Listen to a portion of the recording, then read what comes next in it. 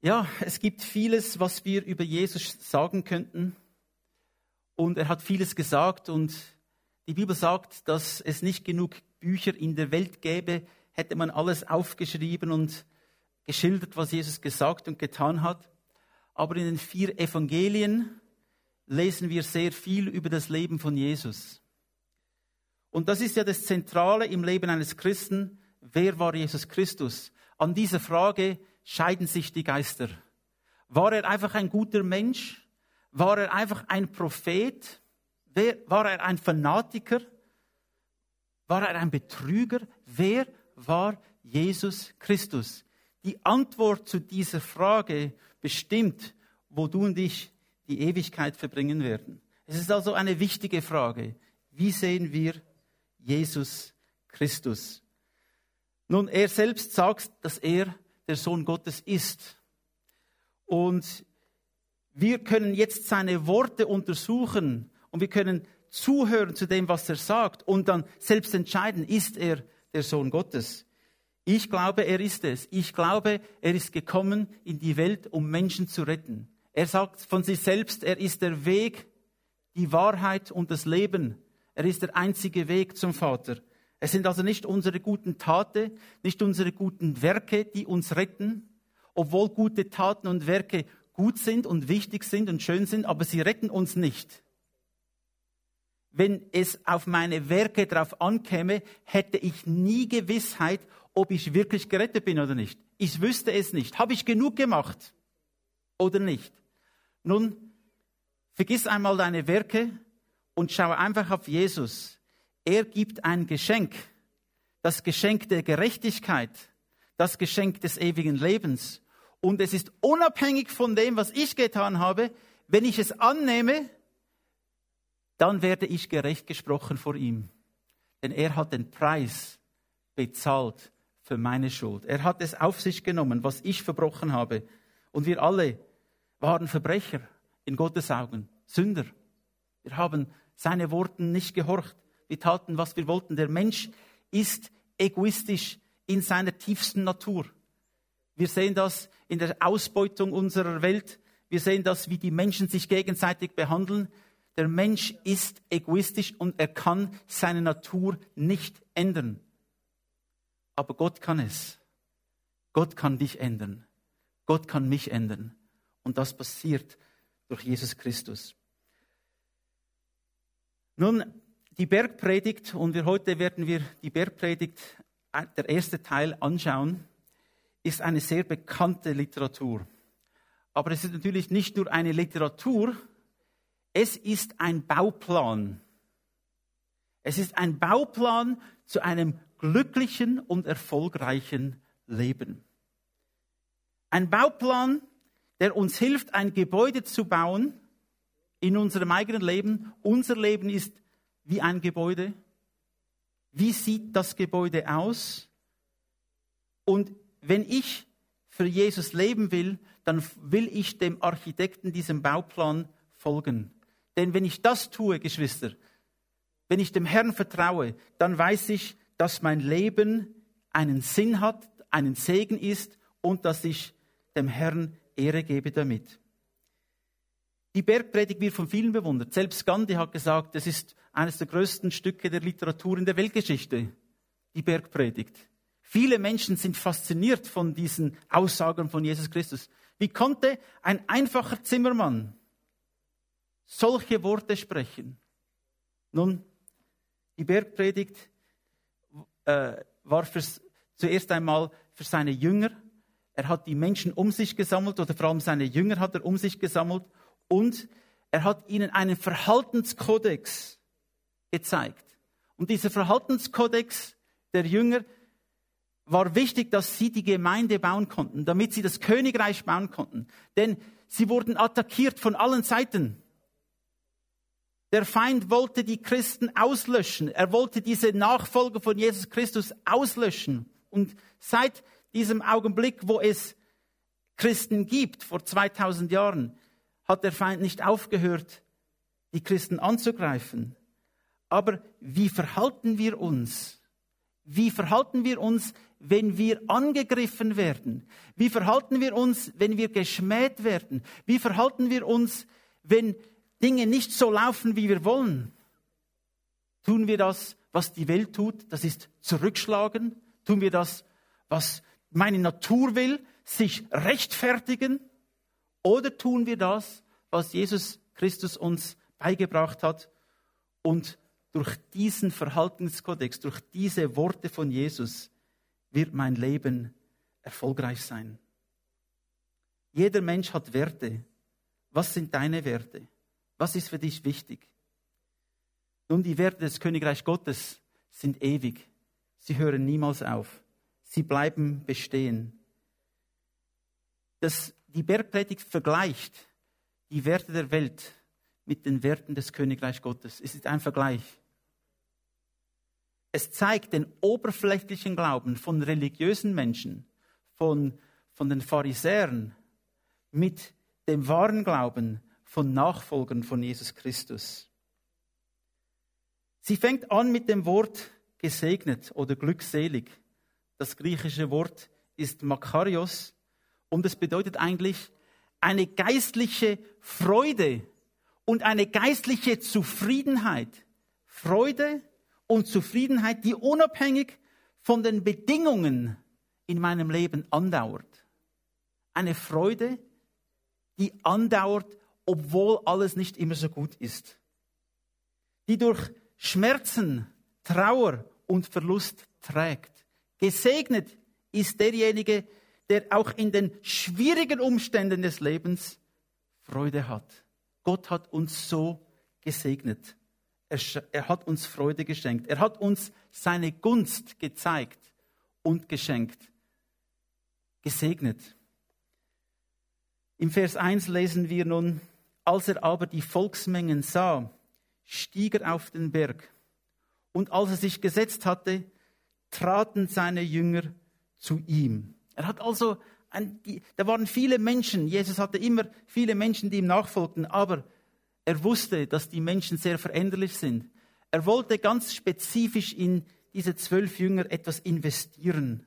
Er hat sie zu sich genommen und diese Bergpredigt ist eigentlich in erster Linie gedacht für die Jünger. Wir lesen da, dass Jesus Christus die Volksmenge sah. Er sah die vielen Menschen. Jesus sah die Not der Menschen. Er sah sie. Und er sagte, ich muss etwas tun, um meinen Jüngern zu helfen, um mein Team aufzubauen, dass dieses Team, meine Jünger, dass sie dann hinausgehen können und diesen Menschen helfen können. In der Kirche geht es ja nicht darum, dass wir uns irgendwie gut fühlen, dass es uns irgendwie schön geht, sondern wir müssen Augen haben für die Menschen, die Christus noch nicht kennen. Das sollte unsere höchste Priorität werden, dass wir für Christus leben und die Menschen sehen. Jesus hat sie gesehen. Er hat die Not der Menschen gesehen und das bewegte ihn. Ich weiß, wir leben in einer Gesellschaft, wo so viele Neuigkeiten kommen, sie gehen. Wir hören von Menschen, wie sie sterben und es berührt uns fast nicht mehr. Aber ich will mir ein Herz schenken lassen. Und willst du das auch? Ein Herz schenken lassen, das noch berührt werden kann. Ich will nicht ein verhärtetes Herz. Ich will, dass wenn ich Menschen sehe ohne Christus, dass ich berührt werde mit Liebe und auf sie zugehe. Jesus baute sein Team und er gab ihnen diese Instruktionen. Und er tat seinen Mund auf, lehrte sie und sprach, glückselig die Armen im Geiste, denn ihrer ist das Reich der Himmel. Nun, als ich als Kind das gelesen habe, habe ich gedacht, die Armen im Geist, was heißt das? Muss ich irgendwie unwissend sein oder muss ich irgendwie ich habe mir Armen im Geist habe ich mir immer vorgestellt, dass es irgendjemand ist, der nicht richtig denken kann. Arm. Aber es geht gar nicht um das. Es geht nicht, dass Jesus uns sagt, dass wir nicht richtig denken oder dass wir Dinge nicht verstehen können. Dieses Wort, dieser Ausdruck, Armen im Geist, bedeutet, dass ich total abhängig werde von Jesus Christus. Dass ich meine eigene geistliche Armut sehe. Das heißt, ich bin ungerecht, ich habe nichts zu bringen. Was kann ich dem König bringen? Was kann ich dem Herrn bringen? Was könnte ich ihm geben? Alles, was ich habe, kommt ja von ihm. Alles. Ich selbst habe gar nichts zu bringen. Ich muss das erkennen, liebe Geschwister, dass ich völlig abhängig bin von Jesus Christus. Ich bin völlig abhängig von Gott. Diejenigen, die also glücklich sind, gesegnet sind, diejenigen, denen das Himmelreich Gottes gehört, sind diejenigen, die sich abhängig machen von Gott. Die erkennen, ich kann nichts bringen, Gott gibt mir alles. Ich bin komplett abhängig von ihm. Das ist etwas ganz Wichtiges, dass wir das verstehen.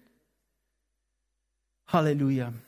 Gott kann nur Menschen gebrauchen, die gebrochen sind, die sehen, dass es nur durch ihn geht. Solange ich denke, ich kann noch Dinge in meiner eigenen Kraft tun, ohne Gott, kann ich wirklich nicht eingesetzt werden. Er will, dass ich für meine eigene Armheit oder sehe, dass ich seinen Reichtum benötige. Glückselig die Trauernden, denn sie werden getröstet werden. Jesus trauerte auch. Über was trauerte Jesus? Er trauerte über dem, dass es so viele Menschen gab, die Schafe waren ohne Hirte. Er trauerte über Israel, über Jerusalem. Er trauerte über die Menschen, die in der Finsternis lebten. Und er wollte sie erreichen.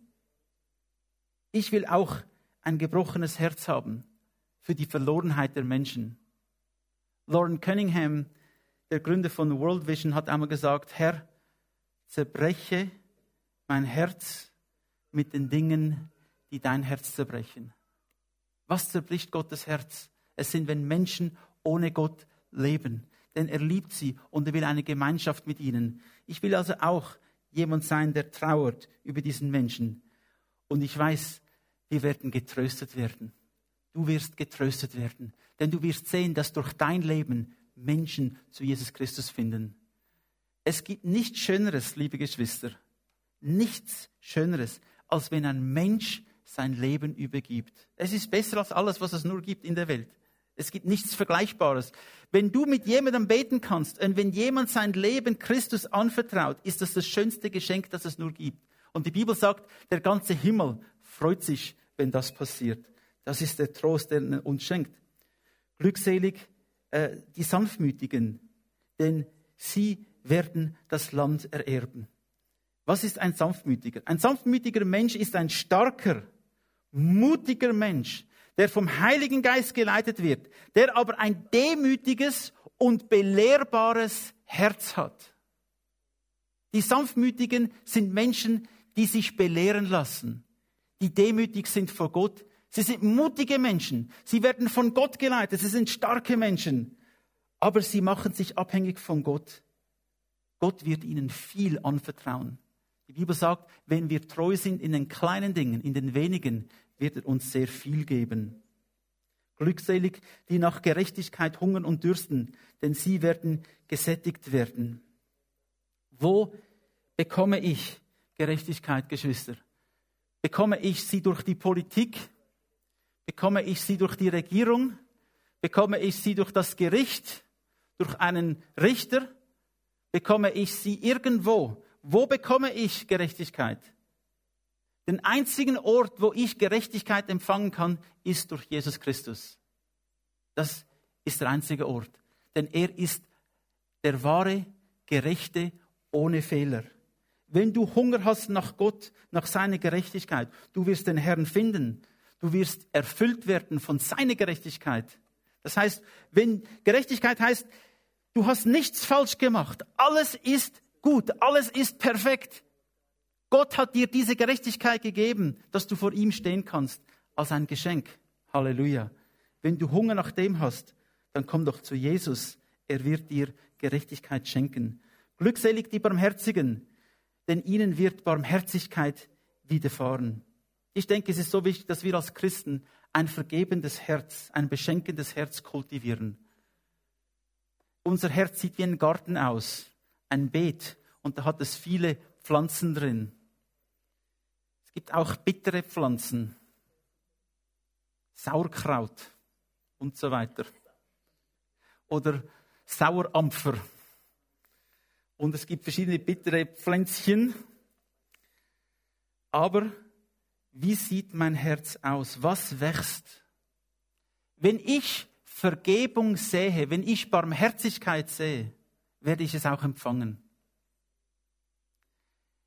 Wir sollten vorsichtig sein, andere Menschen zu richten. Wir sollten vorsichtig sein, die Fehler von anderen Menschen herauszuposaunen. Wir sollten vorsichtig sein, andere Menschen zu verurteilen. Warum? Denn was ich sehe, liebe Geschwister, werde ich ernten. Wenn ich Barmherzigkeit sehe, werde ich Barmherzigkeit ernten. Wir müssen nicht alle Fehler von den Menschen herausplaudern. Die Bibel sagt, Liebe deckt eine Menge von Sünden zu. Ich will die Menschen beschützen, ich will sie nicht bloßstellen, ich will sie nicht angreifen, ich will sie nicht ihnen zeigen, dass ich da oben bin und sie da unten. Das ist falsch, das hat uns Jesus nicht so gelehrt. Er sagt, dass wir barmherzig sein sollen mit Menschen. Wenn ich barmherzig bin, dann, wenn ich Fehler mache, ist Gott auch mit mir barmherzig. Und das will ich unbedingt. Und deshalb bin ich sehr vorsichtig, wenn es darum geht, Menschen zu beurteilen. Glückselig, die reinen Herzen sind, denn sie werden Gott schauen. Ein gutes, sauberes, reines Gewissen mit reinen Absichten ist etwas Schönes. Es fühlt sich gut an, ein reines Gewissen zu haben. Wie kommt ein reines Gewissen? Ein reines Gewissen kommt, wenn ich zu Jesus gehe und mich reinigen lasse durch sein Blut. Wenn ich zu den Menschen gehe und die Sache wieder gut mache. Wenn ich Menschen vergebe, wenn ich das tue, was Gott mir in seinem Wort sagt, auf diesem Weg bleibe, habe ich ein reines Gewissen und das tut so gut. Wir kennen das alle, wenn wir ein schlechtes Gewissen haben. Bei Kindern sieht man es im Gesicht.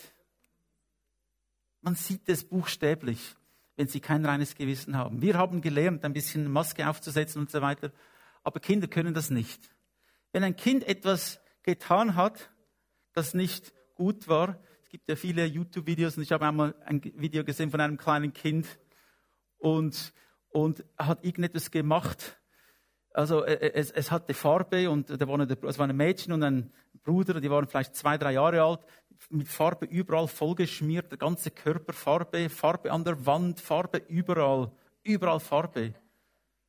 Und dann sind die Eltern hereingekommen und haben das gefilmt, das Ganze. Aber wer hat das getan? Was? Ich nicht? Er. Man sieht es sofort. Kein reines Gewissen. Aber das ist köstlich. Die Kinder können das einfach nicht verstecken. Aber wenn man ein reines Gewissen hat, ist es etwas Wunderschönes. Und Gott will dir das schenken. Gott will dir das schenken. Wenn der Ankläger kommt, der dich verurteilen will, geh zu Jesus und sage, Herr, wenn ich gesündigt habe, vergib mir. Ich will ein reines Gewissen. Er schenkt es. Halleluja. Du wirst Gott sehen. Halleluja. Glückselig die Friedensstifter, denn sie werden Söhne oder Töchter Gottes heißen.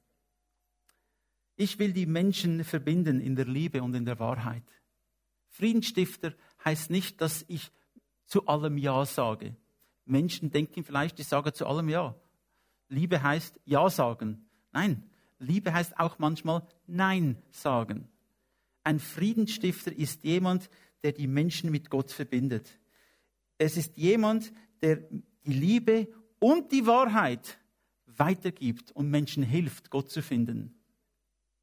Friedensstifter. Wir reden jetzt nicht über politischen Frieden, wir reden über Frieden im Herz. Das will ich. Sie repräsentieren Gott auf der Erde. Gott spiegelt sich in ihrem Verhalten. Wenn die Menschen dich sehen, sehen sie eine Kopie von dem, was in deinem Herzen ist.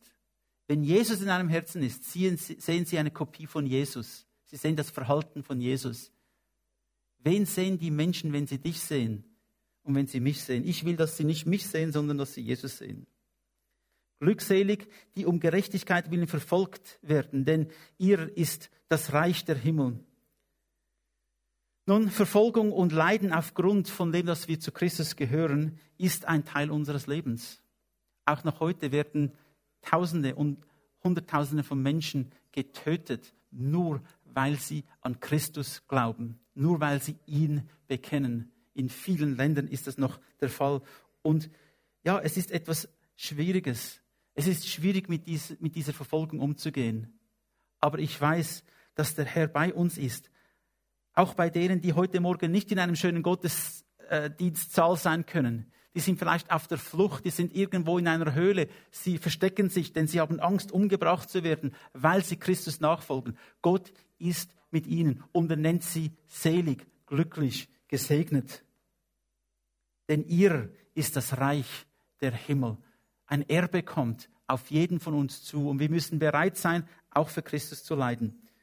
Glückselig seid ihr, wenn sie euch schmähen, verfolgen und jedes böse Wort lügnerisch wider euch reden werden um meinetwillen. Freut euch und frohlocket, denn euer Lohn ist groß in den Himmel, denn also haben sie die Propheten verfolgt, die vor euch waren. Es ist nicht einfach, mit Verleumdung umzugehen. Was ist das Erste, was ich tun will? Ich will mich rechtfertigen. Ja, das stimmt ja alles gar nicht. Ich habe es nicht getan.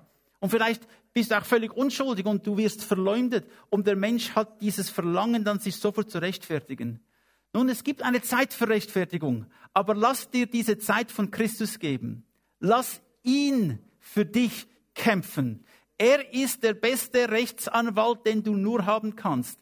Er ist derjenige, der dich vertritt vor dem Vater. Er ist derjenige, der dir hilft, auch durch diese schwierige Situation hindurchzugehen.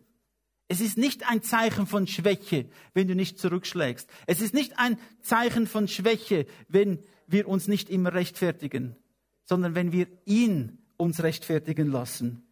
Alles, was wir tun, tun wir nur in den Augen eines, dem Vater im Himmel. Ich tue Dinge nicht für Menschen, ich tue Dinge für den Herrn. Und was er sieht und was er sagt, das ist das Einzige, was wirklich Bedeutung hat. Ich will mich also nicht rechtfertigen, auch wenn Menschen mich angreifen. Freut euch und frohlockt, denn euer Lohn ist groß in den Himmeln. Halleluja. Ein Lohn wartet für dich, die Krone des Lebens, die du bekommen wirst, die der Herr dir geben wird, wenn du einziehst in den Himmel. Und dieser Tag wird kommen. Er kommt manchmal schneller, als man denkt. Aber wenn wir Christus in unserem Leben haben, dann müssen wir keine Angst haben vor dem Tod. Denn wenn ich sterbe, bin ich beim Herrn. Ich freue mich auf eine Begegnung mit ihm. Und ich hoffe, dass diese Worte in dein Herz hineingehen, dass du dir Gedanken darüber machst, was Jesus gesagt hat, dass du ihn jetzt bittest, zeige mir, wie ich das ganz praktisch in meinem Leben anwenden kann. Amen. Amen. Preis den Herrn.